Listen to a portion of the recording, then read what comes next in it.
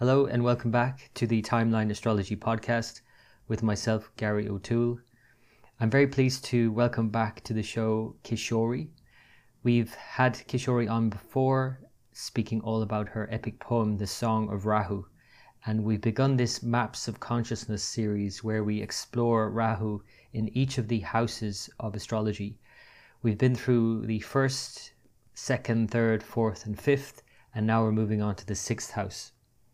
So the sixth house can certainly present some problems, but as we will hear Kishori describe how we can bring those into the heart field and how we can actually create a lot of precision and balance in our lives.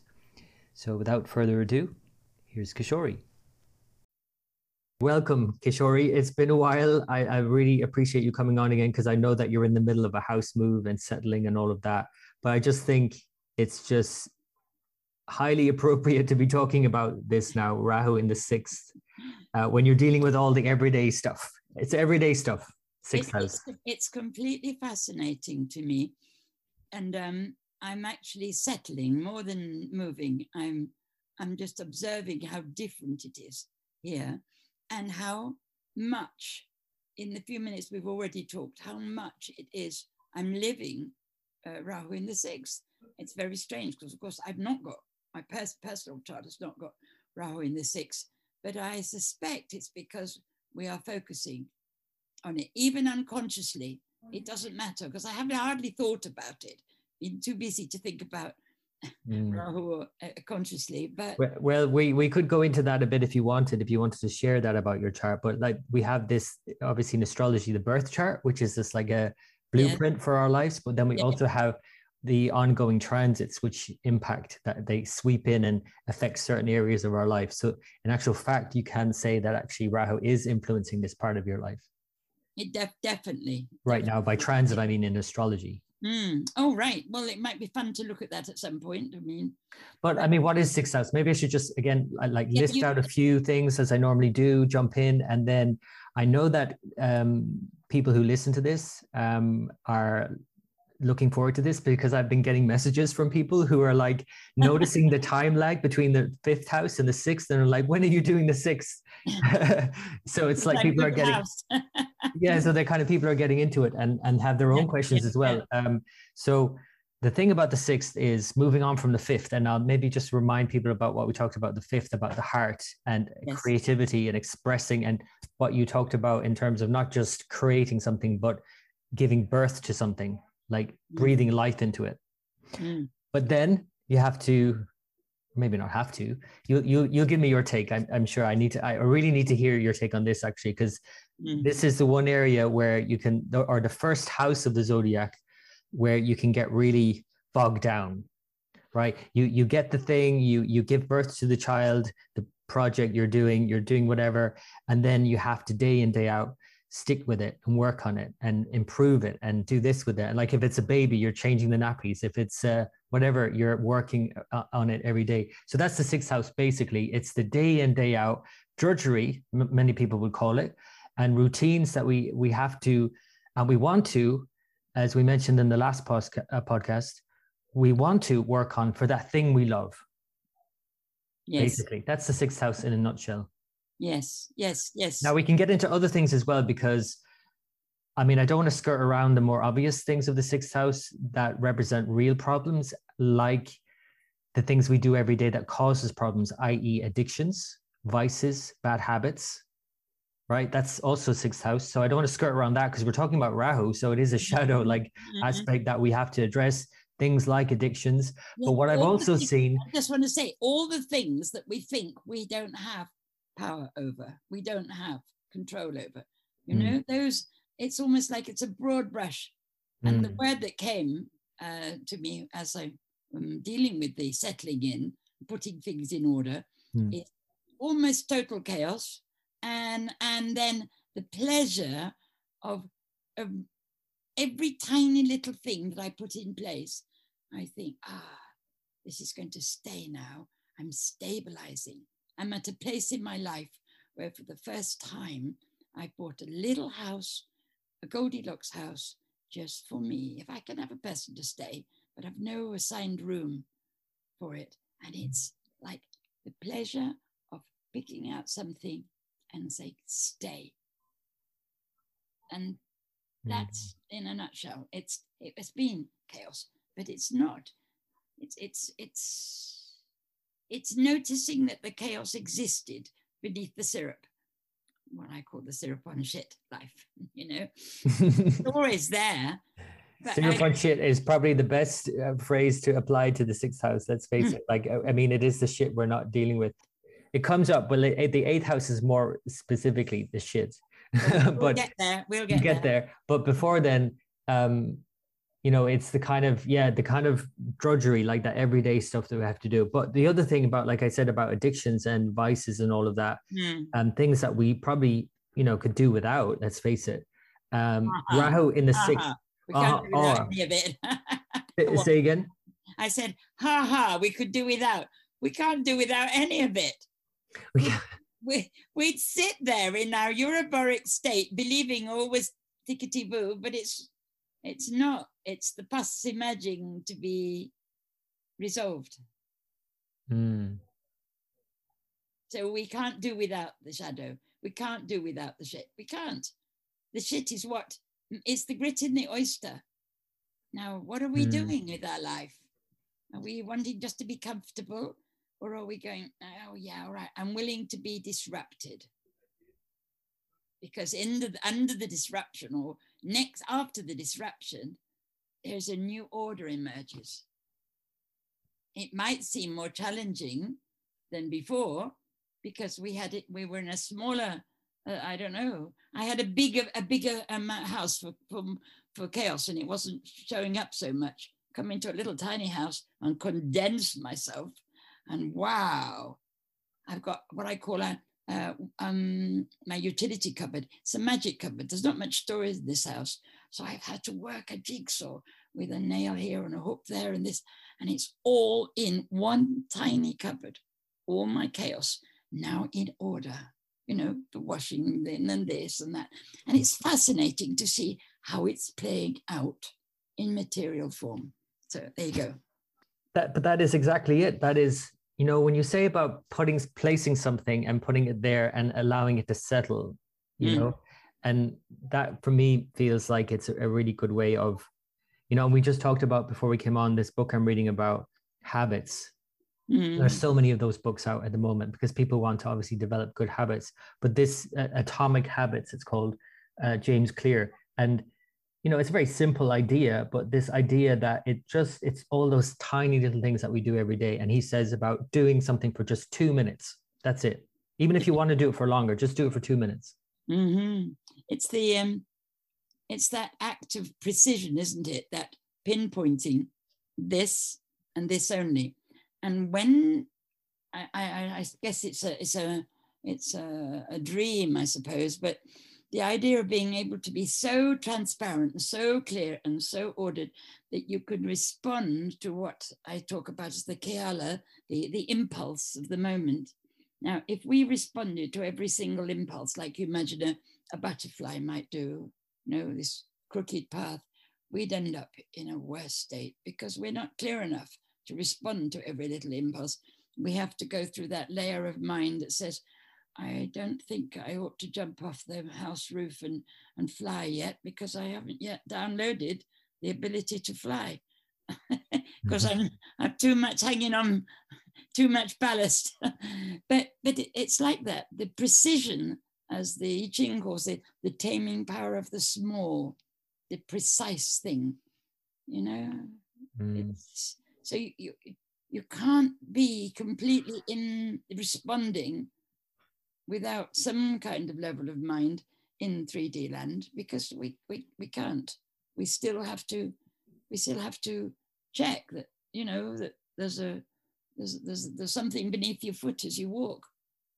Right. But the thing, what strikes me about the sixth house more than anything, and having, you know, looked at people who have that in their birth chart, for example, and in myself as well, because we all have it. You know, this is the thing. Or if we don't have it now, we're going to have it at some point.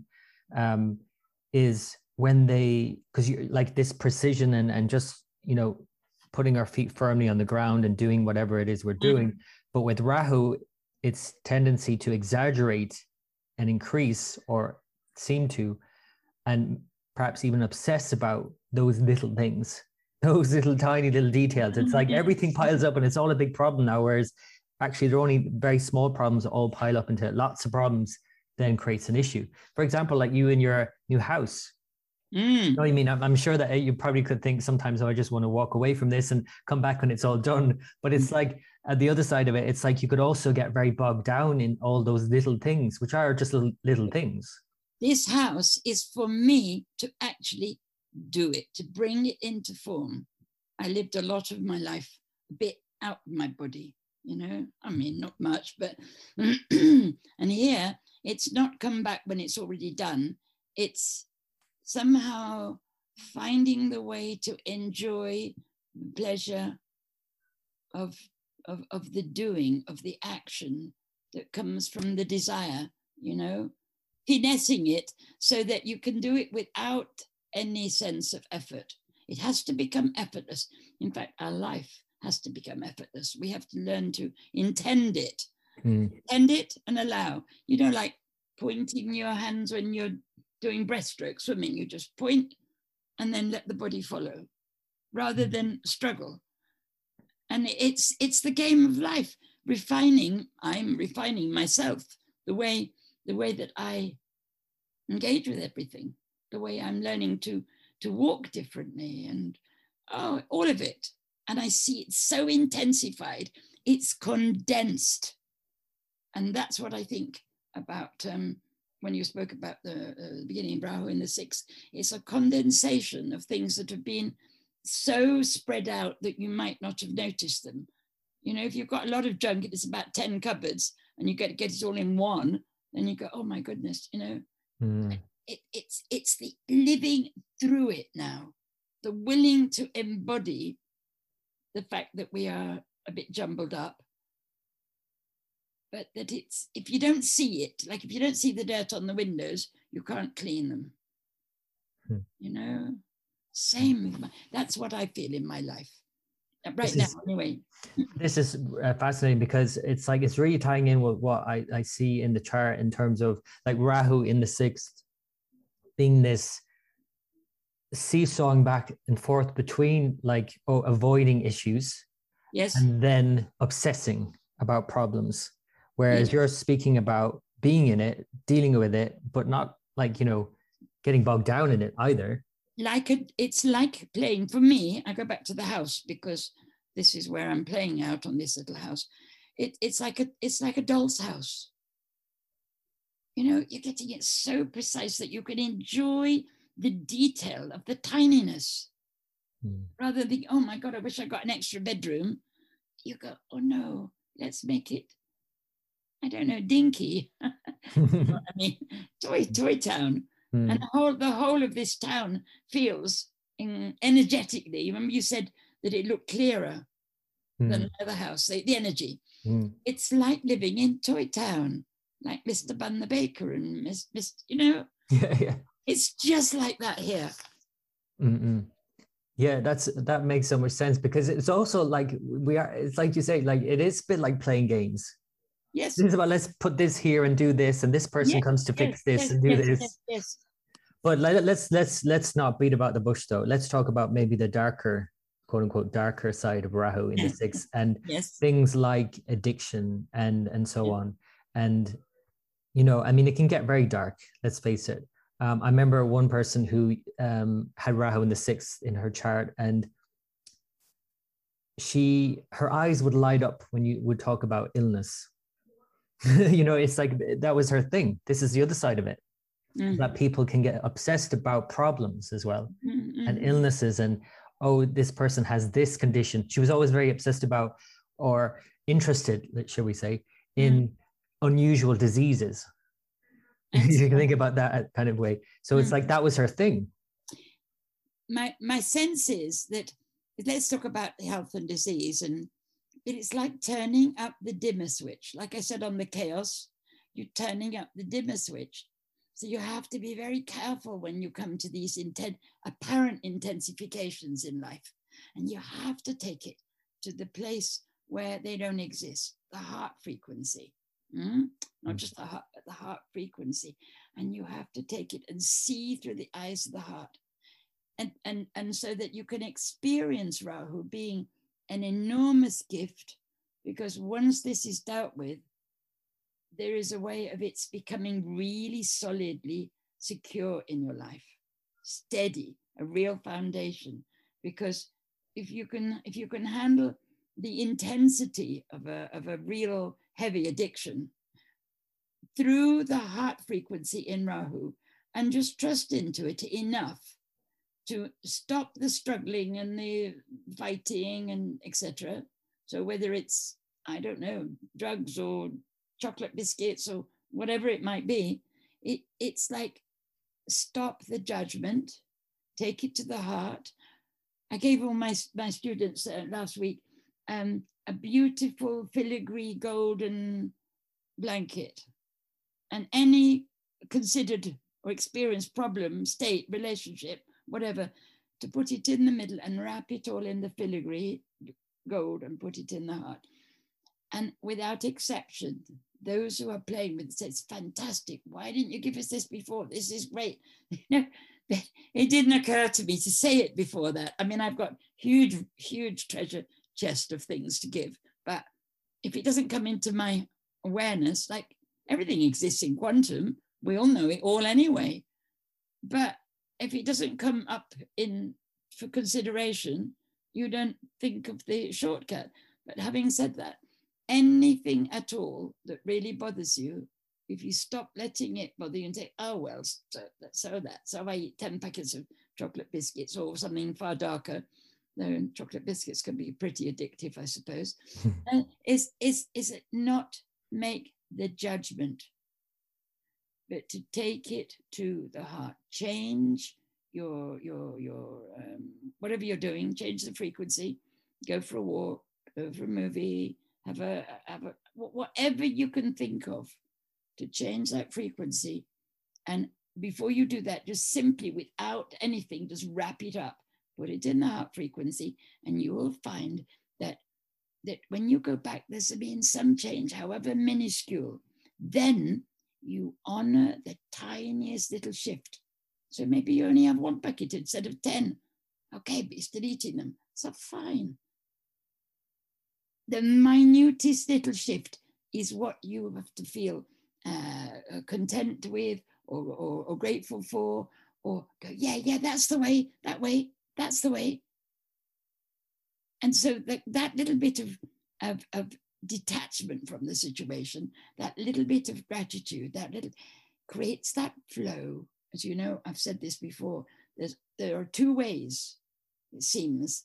There's the energy outflow, and there's the desire or the sucking in, the place of apparent lack and the place of expression from the abundant state that is our natural state. But only one is real. The lack state is not real. It's an experience, but it's not a reality. And as we were saying, I think in the 5th house, it's all expression.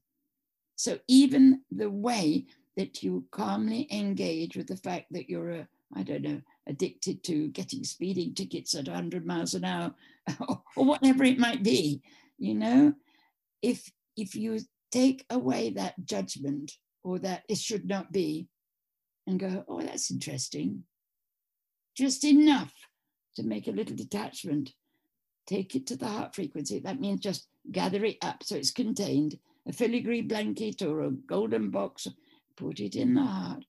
When you come back to it, you'll find there's been a shift. You honor the tiniest shift. This is the way we were talking about routines. We'll come back to it in a minute. It's the same thing with everything. Honor the baby steps. This makes a lot of sense to me. And also I think it's really important because oftentimes I imagine, and certainly for myself too, when I have a problem, it either has to be like, get rid of the problem completely, like now, or, I'm not happy or whatever it is. So like what you're saying there makes so much sense, because like with the atomic habits, like just making 2-minute habits every day, it's better to, like you say, just notice a small shift. All it takes is just a small shift, and then another small shift, and another, and you're on your way. Happy, the feeling, feel content that that little shift is pointing you in the direction, you know? So you feeling the gratitude or the thankfulness for that particular little shift, it is like that ratchet on the Himalayan railway when you go up and you can't slip back, because energy flows out. Energy doesn't suck in. Although it seems to, there is no lack. We have experiences of things like lack, like addiction, but they aren't real. They are koans that you, the being, has set up for your entertainment, for your growth, for your pleasure, for your play with your doll's house. I mean, jigsaws. Why on earth do we do jigsaws? You've got a beautiful, somebody smashes it into 1,000 pieces, and then you have the pleasure of putting it all together again. That's what we do. We put our life into little fragments, you know, with the Big Bang, and that Big Bang can be replicated in everybody's life, and you end up with a few little pieces, and you can see them in your birth chart, and you go, all right, how am I going to do this jigsaw? How am I going to play this game of cards? And it's when you can take it as lightly as that, then things become much more manageable. They resolve themselves. But if you are struggling and go, oh my God, I did that again and again, and I'm still doing it, and I'm still, you know, overdosing on this or that or the other, still addicted.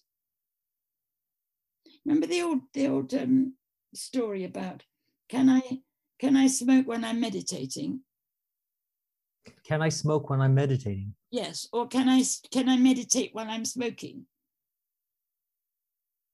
I mean, let's say you want to give up smoking. Right. Right? And you're not managing because you're totally addicted. Well, I can talk about that because I actually used to smoke. And what happened for me was I tried for many years to give up, and that didn't work. But when I stopped trying, and my energies just shifted somewhere else, and I was just focusing on other things, and it sort of dropped away. And it was through meditation that it dropped away. Okay, so the thing is, you want something to change in your life, and you're working very hard, going, I don't know, 10 hours a week to the gym or whatever it is you're doing, and you're putting effort into it. Any effort will cause it to persist, anything. So if you say, I want this to happen, I really know that this new state or new situation would more fully express what I want to create in my work of art, my life. So this is my choice. You write it in your magic book, or you go into meditation, you see it happening, or whatever it is, some way of recording, like you said, tell your friends that's what you're going to do, or you are doing. It's picking the state, writing it down, or speaking it, or declaring it to someone, and then letting it go. The old idea of, you remember we used to write little messages on a balloon and let it go into the sky, or you write something on a bit of paper and you burn it. That symbolic letting go is what we have to do with Mr. Frosty Breath, the mind that gets us into such a tangle. It's your mind that judges, this should not be. I should have sorted this by now at my age or my state. Or, you know? But if you write down, or you choose the state that you want, whether it's health, relationship, entertainment, money, anything, you choose the state. Don't do a very long one, but do a little 30-second mini movie in your mind, write it down, let it go. Now and again, you can have a look, and you'll find that it will change on its own when you let it go into the heart field, where all no problems exist. They just don't exist. It's not that they are resolved. They never existed in the first place. I get a strong sense of that, but I don't know if I was consciously doing that in my life. I mean, I wasn't conscious. It was happening. I was doing it, but I am very regimented as a person. And so I'm the type of person who has lists, and I have like my diary, my Google Calendar and all of that. And if it's not put in a diary or it's not on a list, I'm not going to do it, basically. But then, like you say, I do have also on the other side this sense of letting it go as well, because once I put it in a list, I know that it's done on It's some out level. of mind, isn't it? Yes, Yeah. and it will. The your what I call something's called the inner file manager. It's not me. It just gets on and does it. Once I've given my order, my command as empress of my life, it will happen. Mm. And if I've got too much emotion invested in it, or too much struggle, then it just takes longer. So the thing to do, if you want to do anything, is to imagine yourself, in your new state, relaxed, totally trusting that once you've given your order in your empire, your life, that will happen. When you have it in a relaxed way, with a feeling, you imagine yourself in that state, and then let that go, and that state will automatically birth itself. Mm. So your new state is not someone that's totally regimented, but someone that is easy with that, and it's useful to you. Because so far at the state, let's talk about, you're talking about your regimentation. At this stage in your play, your life, your game, it's serving you. There may come a time in the future when you're so cool and integrated and chilled out, and that all you have to do is give a thought to it, not even bother to write it down, because you're so in the moment, like a great yogi might, like I said before, give someone the perfume from his hand, and all of a sudden he wants jasmine perfume, and he says, there you are, opens his hand, and there's the jasmine perfume. He's so in tune with everything. Or like, what was it, Neem Karoli Baba? Was it him or Nityananda walked into a jungle with a swamp. Somebody asked him for some money to pay some debt, and he just walks in, and with all the alligators and whatever, and he picks out a bag of gold. Now, did he imagine that there? Did he know it was there? You know, it doesn't make any difference. He's so in alignment with the environment that he's radiating that he knows exactly where everything is. And we can become like that ultimately, to have integrated the whole of your creation, the whole of your life. That is so important a point, because sixth house obviously is also death. Yes, death the same. It's a state. It's all of it a state. So let's see. You have a debt, or you're having you've created that experience, not consciously, obviously, but somewhere there is an assignment for this koan. If you are someone who is awakening and is consciously living, you want to eliminate the debt, because debt is something you feel you haven't got much control over, or not enough control. But what do you want? The answer is, I want simplicity, order, liberation, freedom, whatever it is, order. I want to be in charge of my life. That when I give the word, when I say, so it is. As I see it, so I choose it to be. And the debt is gone in some magical way, because it's about us waking up to see that we are innately the power of our life. We are the power, we are the Shakti. We're not just a little bit part actor, leaf in the wind.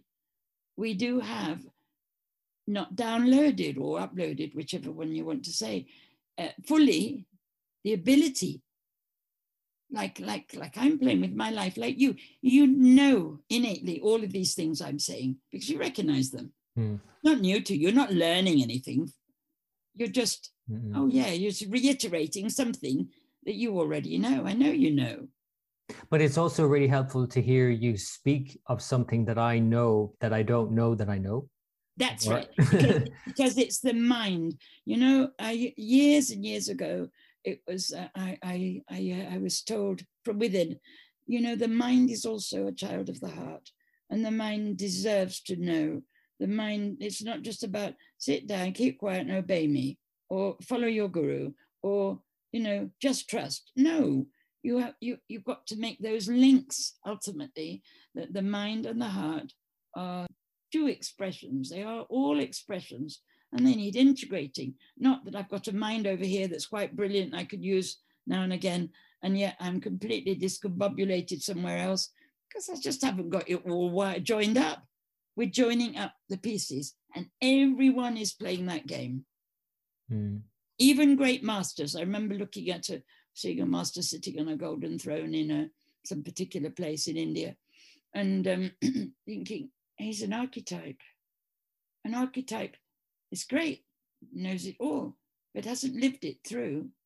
Like the story of the yogi that had meditated for, I don't know, 50 years in a cave in the Himalaya. And he wakes up one day and he goes, oh, I'm liberated, I'm free. He runs down the hill to the well, and there's a beautiful young girl, she's actually a prostitute, at the well, and he's going, and he runs after her because he hasn't lived it out. Oh, this is such an important point. I really need to hold on this, because when I first started, or before I began my Rahu cycle, I was being told things like, you know, what it's like. It can create these extremes and, you know, addictions and obsessions and all of these kinds of things. So the reason why I'm so regimented is in fact because I'm trying to stay on top of it, whatever the hell that means. So it's like, because it seems to me that when I let things go, life seems quite chaotic in this Rahu cycle in my life, right? And I've seen that over and over again with people I read charts for. So it's not just me, right? But almost like I'm overdoing that, kind of wanting to kind of keep everything in check and not letting it go crazy.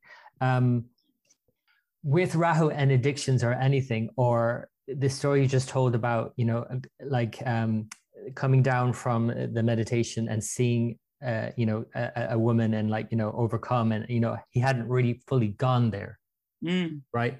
That for me just struck a chord, because I have always had this sense coming into this Rahu cycle in my life that if I don't, quote unquote, go there, I am not really going to fully satisfy that. In fact, I'm never going to satisfy it fully anyway. So I've almost gone the opposite extreme. I've almost like, whatever impulse comes up, go for it, but do it mindfully. Right? So because go for it, do it fully, like before you, maybe not to the point where like it's labeled an addiction, but like mindfully go into this thing and fully experience it to the point where you're done, like you are really done with it. Absolutely. Perfect. That's exactly right. If you live it to the full, you only need to experience something once. So you say addiction is because you haven't got the pleasure out of what it is that you want. And you keep on and on and on and on and on. Right, because this book I was telling you about, the Dopamine Nation book, which is basically, her point is, the psychiatrist's point is that pleasure and pain are basically so intertwined in the brain that when you have so much pleasure, there's a balance that's tipped, and then pain has to kick in to bring it back into balance. This is like a self-organizing system, right? So it's like, I know what you're saying about saying you fully experience it and it's done, but it's never done. That's the thing. It's never ever done. Nothing's ever done. The game is never over because we're playing it for the sake of the game. You know, there's always another level. We're in the mega multi-space invaders to infinity. And how nothing can ever die, and it can never be finished, and we can never destroy ourselves, because what we are is indestructible. It's never done, or when it's done, you're dead. Well, when it's done, you're not here anymore, right? Okay. So when we're living in this human experience, because I remember saying this to someone before, and I didn't even know where this came from, because I had such a sense of, actually, life is full of just, you have to do this, pay the bills, do this and that. And I just said to this person who was like, oh, I just can't handle all these issues right now. And I was like, well, when it's done, you're dead. And she got that, though. Maybe she needed to hear it right then. And this, yes, when you're no longer dancing, you have to keep dancing until you stop. And then you dance on some other planes, some other levels, some other, you know, that's not within time, it's timeless. This is one frequency that we experience here in the body. When the body's done, you're not done. But what about, well, let's just talk about it in terms of like on a practical level. What about someone who has not been able to overcome their addiction to whatever substance or thing, whatever it is, and they die from that.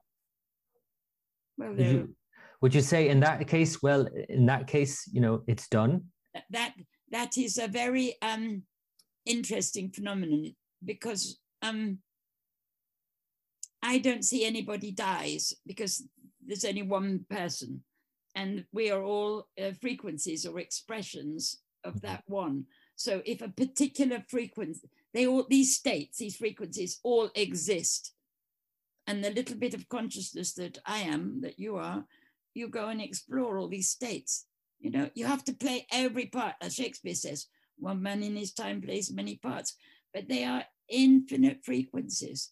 Mm-hmm. And it's like we are the being that is totally addicted, if you like, to coming back and having another go. Well, can I experience it this way? And how can I experience it that way? Because the sun shines on everyone, everything, every single state. It doesn't matter in consciousness. If it matters to you, your innate embodied, then yes, you have to find the way.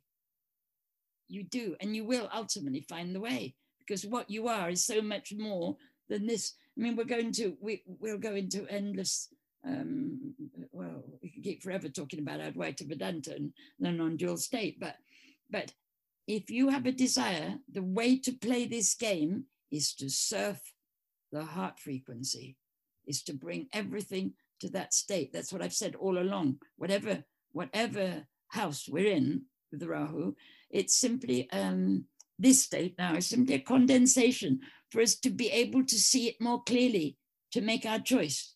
It's almost like someone is saying, this little mess is coming up to be seen now more intensely. It's going to irritate you even more until you do something rather than paint it over with a layer of syrup.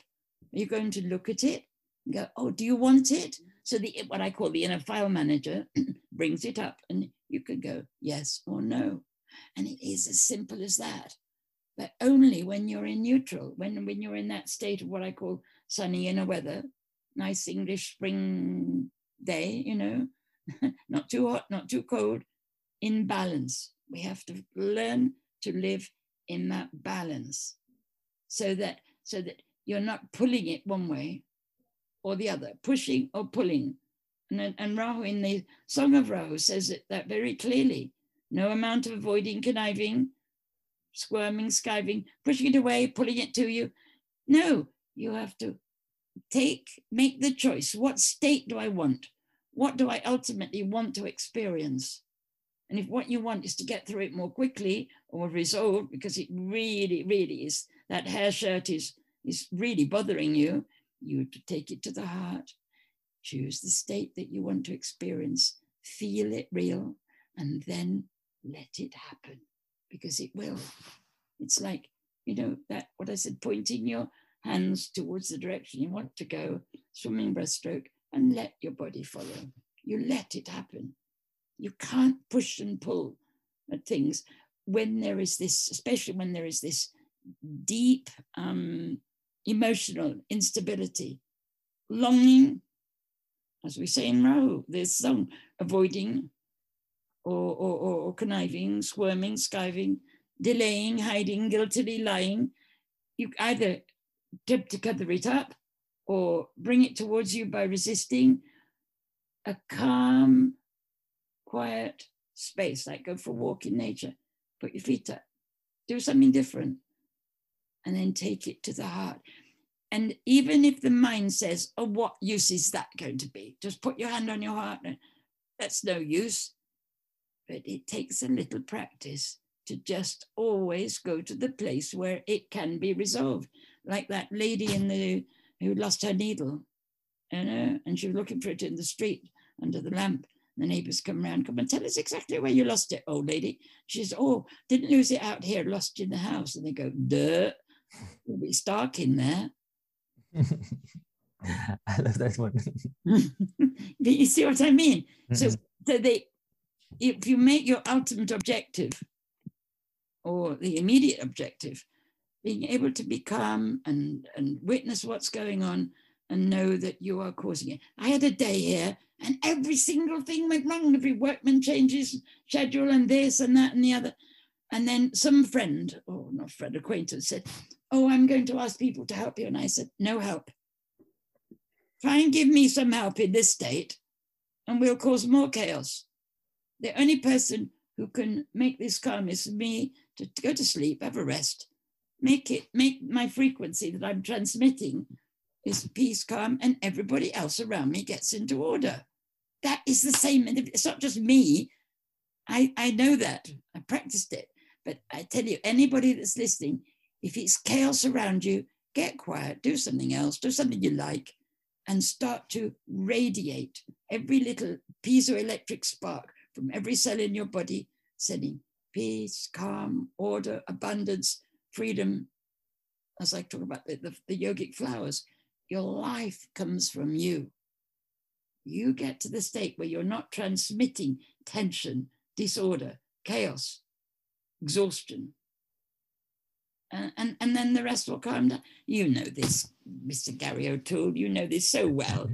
I do, but it's just great to all the time because I know that you know it all. You see. Yes, but it's not articulated this way to me. No, I'll often, agree. if ever. Yeah. So people don't articulate this.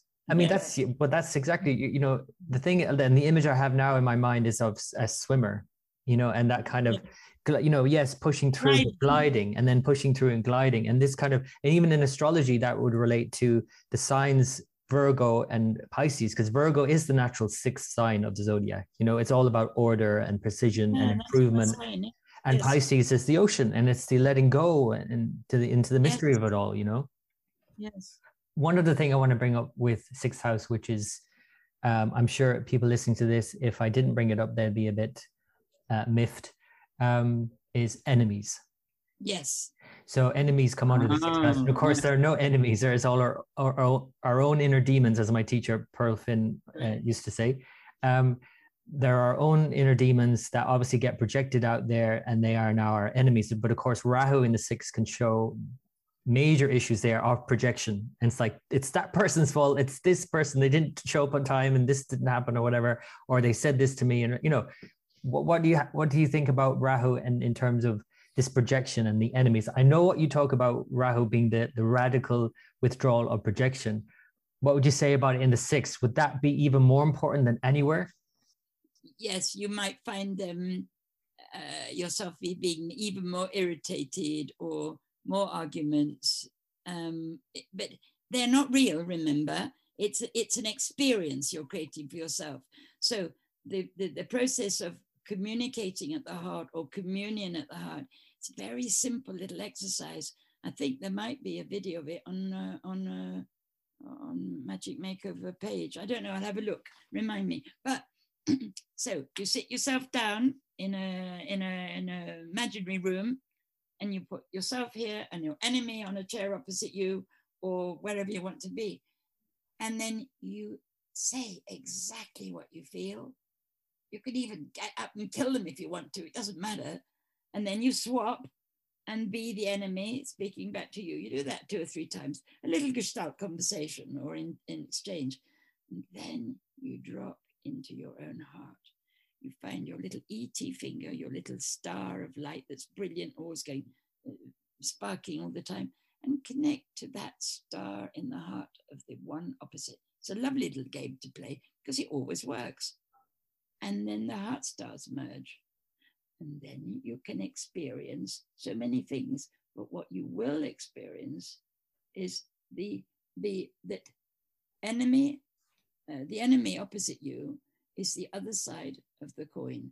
It's something that you have got to realize and integrate, that you've set up for yourself. If you see your enemies as your biggest opportunity for awakening, you know this bit, there's words of Christ, love those who persecute you, love your enemies. It's not so that you can be a good person. You don't love your enemies to be good or to be, you know, a saint or something, because it benefits you. It benefits the embodiment, the person that you are, if you will play that game of seeing what it is in you. And it's not difficult to do with a very little practice. I have only sketched that out, but I'll have a look. There might be a little video somewhere that I can find, but we'll talk about it. But it makes sense. It makes perfect sense to do that. Because the enemy is your biggest gift. It's for you to bring up the shadow of what you're not seeing, the bit that you're blind, and your enemy will reveal that to you. And when you go, oh yeah, and all you need to do is to notice it, because once it comes into consciousness, once it's come out of the blind spot, the game's over as far as that is concerned. It's just over. So if you fall out with somebody leaves you, you remember I said to you once, no, it wasn't you. No, it was somebody else, sorry. It was how I went through a period, and people, I remember saying to my friend, Russell, I said, people either love me or hate me. What's going on? It was a period that was obviously very intense of dealing with people separating themselves. And it's what's going on at the moment in the world. There's so much alienation and separation in relationships, in families. It's the end times. It doesn't mean the end of everything. It means the end of living in chaos. And being willing to simply say, I wonder what that is that I'm not seeing. It's the world. Same with everything. I'm not going to mention some of the main problems that are going on, or they are opportunities. And if those of us who know how, not everybody knows, not everybody understands that it's a game and that it's about projecting the contents, the hidden contents of your unconscious, that you're not integrated yet, onto the scenario around you. Can I ask, because it feels to me that what you say about just noticing when you get triggered, noticing when someone, whatever happens, for me, it almost feels like just the awareness of knowing that is the case is enough, instead of getting bogged down in what are the details of that? What exactly in that person is triggering me? What could it be in me that's all of that? And you can get really stuck in that. For me, it seems like my life changed a lot when I realized through astrology that it's all me. It's all you, yes. Yeah. So I didn't have to actually get bogged down in too many details about that. I just knew that it's all me. So then it's an automatic sort of withdrawal of projection in a way. Exactly. There is one person. There are not millions and billions of people who have apparently died and people are not yet born. There's one. This is the truth of Advaita Vedanta, non-dual life. But I love it, playing it. And most of the times when you start to really withdraw projection and are curious about it, life takes on such a different, it's just a completely, it's like a complete different story. But yes, you just have to become aware that it's all you. There is no other. That should be emblazoned across everybody's forehead. There is no other. That brings me to the next point, which maybe would be a good one to end with, because when we do that, when we withdraw the projection, when we overcome problems or whatever it is, but not by overcoming them, by tackling them down to the ground and all of that, but realizing that we can transcend these issues, whatever it might be, whatever addictions, whatever problems, whatever things. The sixth house also, funny enough, is one of the best places to put Rahu. Actually. Yes, I read that. Yes. Right. So in the third and sixth, so they're called Upachaya houses of improvement. So ultimately actually shows in Indian astrology, the sixth house represents, yes, the six weaknesses of man, they're related to that, but it also represents the siddhis, or the psychic powers. So it's kind of like, it shows like our weaknesses, but it's also our strengths when we overcome our greatest weaknesses, basically. So how would Rahu relate to all of that? Because obviously our conversations about Rahu all is this extreme. It's either impossible or easy, but now relating to it like weaknesses, addictions and all of that, and then psychic powers. It's the union of opposites. It's, Jung used to talk about the union of opposites, and that is alchemy. You put what is true and beautiful together with something which appears to be a lack, and the whole thing is collapsed. There was a friend of mine, her cat died, and I remember knowing I had to ring her up and say, the answer when to death is put your attention on the experience of presence. Sorry, put your attention on presence in the midst of the experience of absence. So when you're feeling at your worst moment, look for the presence, and that's always in the heart. You know, they say the darkest hour is just before the dawn. It's a little folk saying, but it's the truth.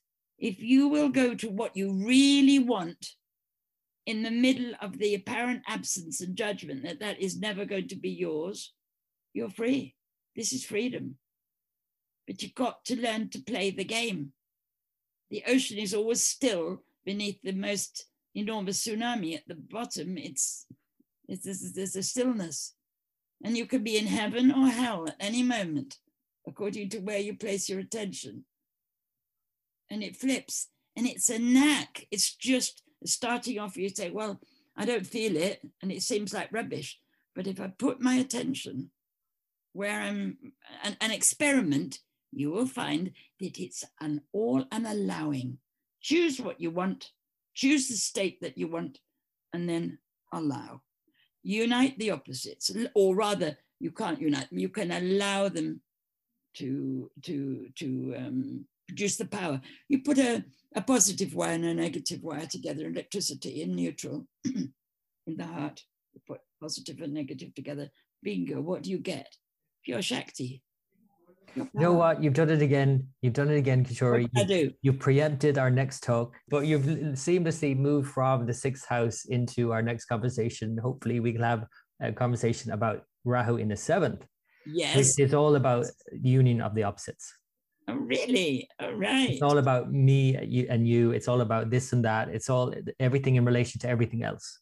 But that's perfect, isn't it, to follow on from the sixth? Because the sixth, as long as you don't, all the while you don't see it as an opportunity, and you stay at one pole, like Rahu says, do not scurry to one pole, my children, as if afraid of the dark. I have no opposite. Open your eyes and see. I have no opposite. And it's a game. It's all a game.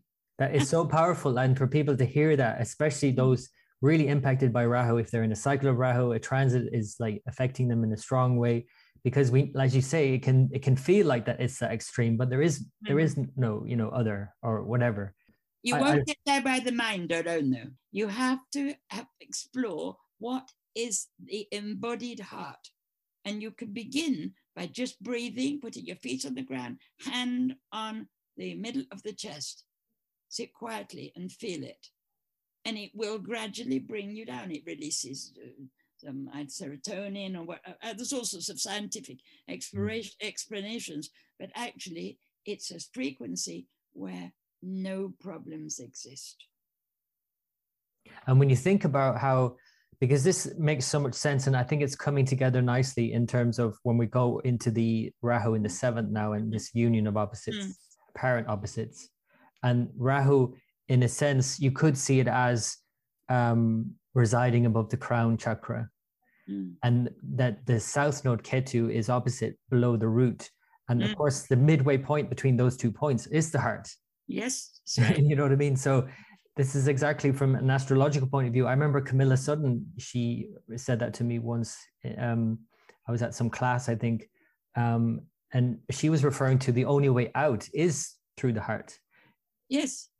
So yes, it's nice to be able to actually, because I knew that intellectually when she said that, I understood that the only way out is through these two extremes, is through the heart. But I'd never had this simple practice of putting your hand on your heart or embodying it as you do. Yes. Yes. It's magic. Once you get the hang of playing any game, juggling, for example, once you really get the hang, and it has to become innate. You can't think it. You can't say, well, I've done that. Well, I've read that. I've understood that. You don't know it. You don't know until it becomes innate. And that's why an archetype is not a human being. An angel can't become, the stories, they have the movies about angels giving up their being an angel in order to be a human being. And how they say that the greatest, the most precious gift of all is the gift of a human birth. because it's that point in the center where the absolute, if you could say the absolute desired anything, its natural state is to express. Love's natural state is to express. It can't, so life will never end.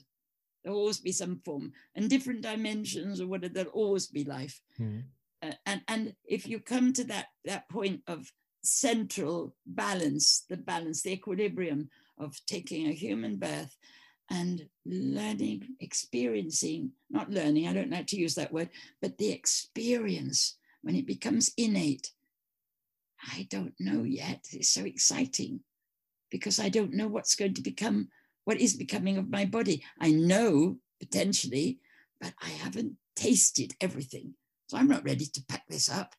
Wow, what a game.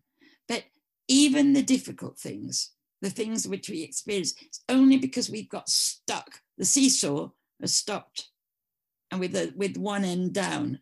And it's got to stop when you're in the pinpoint, the absolute precision, you know, the place, I think it was Archimedes talked about, give me a place in which to stand and a fulcrum and long enough and I will move the earth. You can move anything, even the greatest addiction.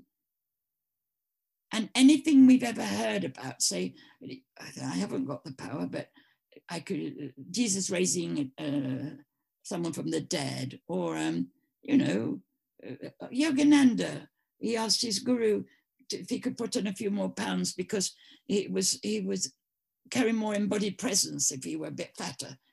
And he did it overnight, click, and he did it.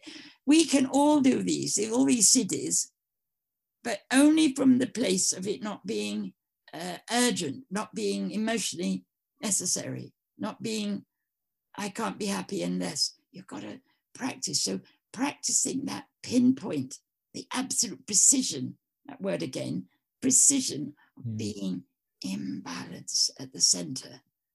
And then you can laugh at it all because it does become a game. I promise the worst addiction of all, go to your heart, imagine yourself without it, imagine yourself with all the situation wrapped up in a beautiful golden filigree cloth and put it in your heart, go and do something else. Doesn't matter what. And you will find that the whole tightness around everything eases.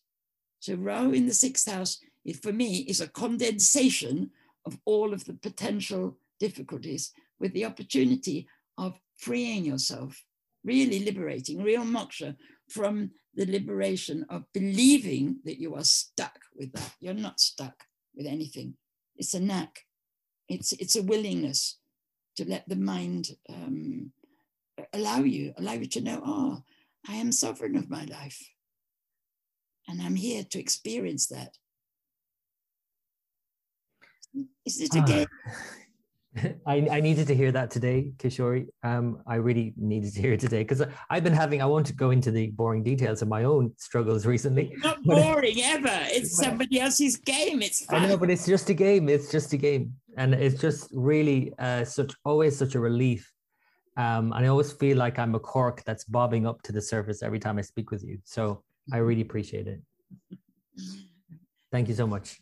Thank you. It's a delight to play like this. It really is. Love being able to say how it is. I love it. Thank you. All right. Thank you. Well, catch you again next time. So thank you to Kishori for coming on to the show again and speaking about the 6th house. And I look forward to our conversation about Rahu in the 7th house next time. In the meantime, if you'd like to check out Kishori and what she does, you can join one of her groups online as well. You can go to her website. It's magicmakeover.com. That's magic with a K, MAGICK -makeover.com. My own website here is timelineastrology.com, or you can go to patreon.com/timelineastrology to support my work and to go deeper with the astrology. So once again, thank you for joining and listening all the way to the end of this podcast. I hope you enjoyed, and until next time.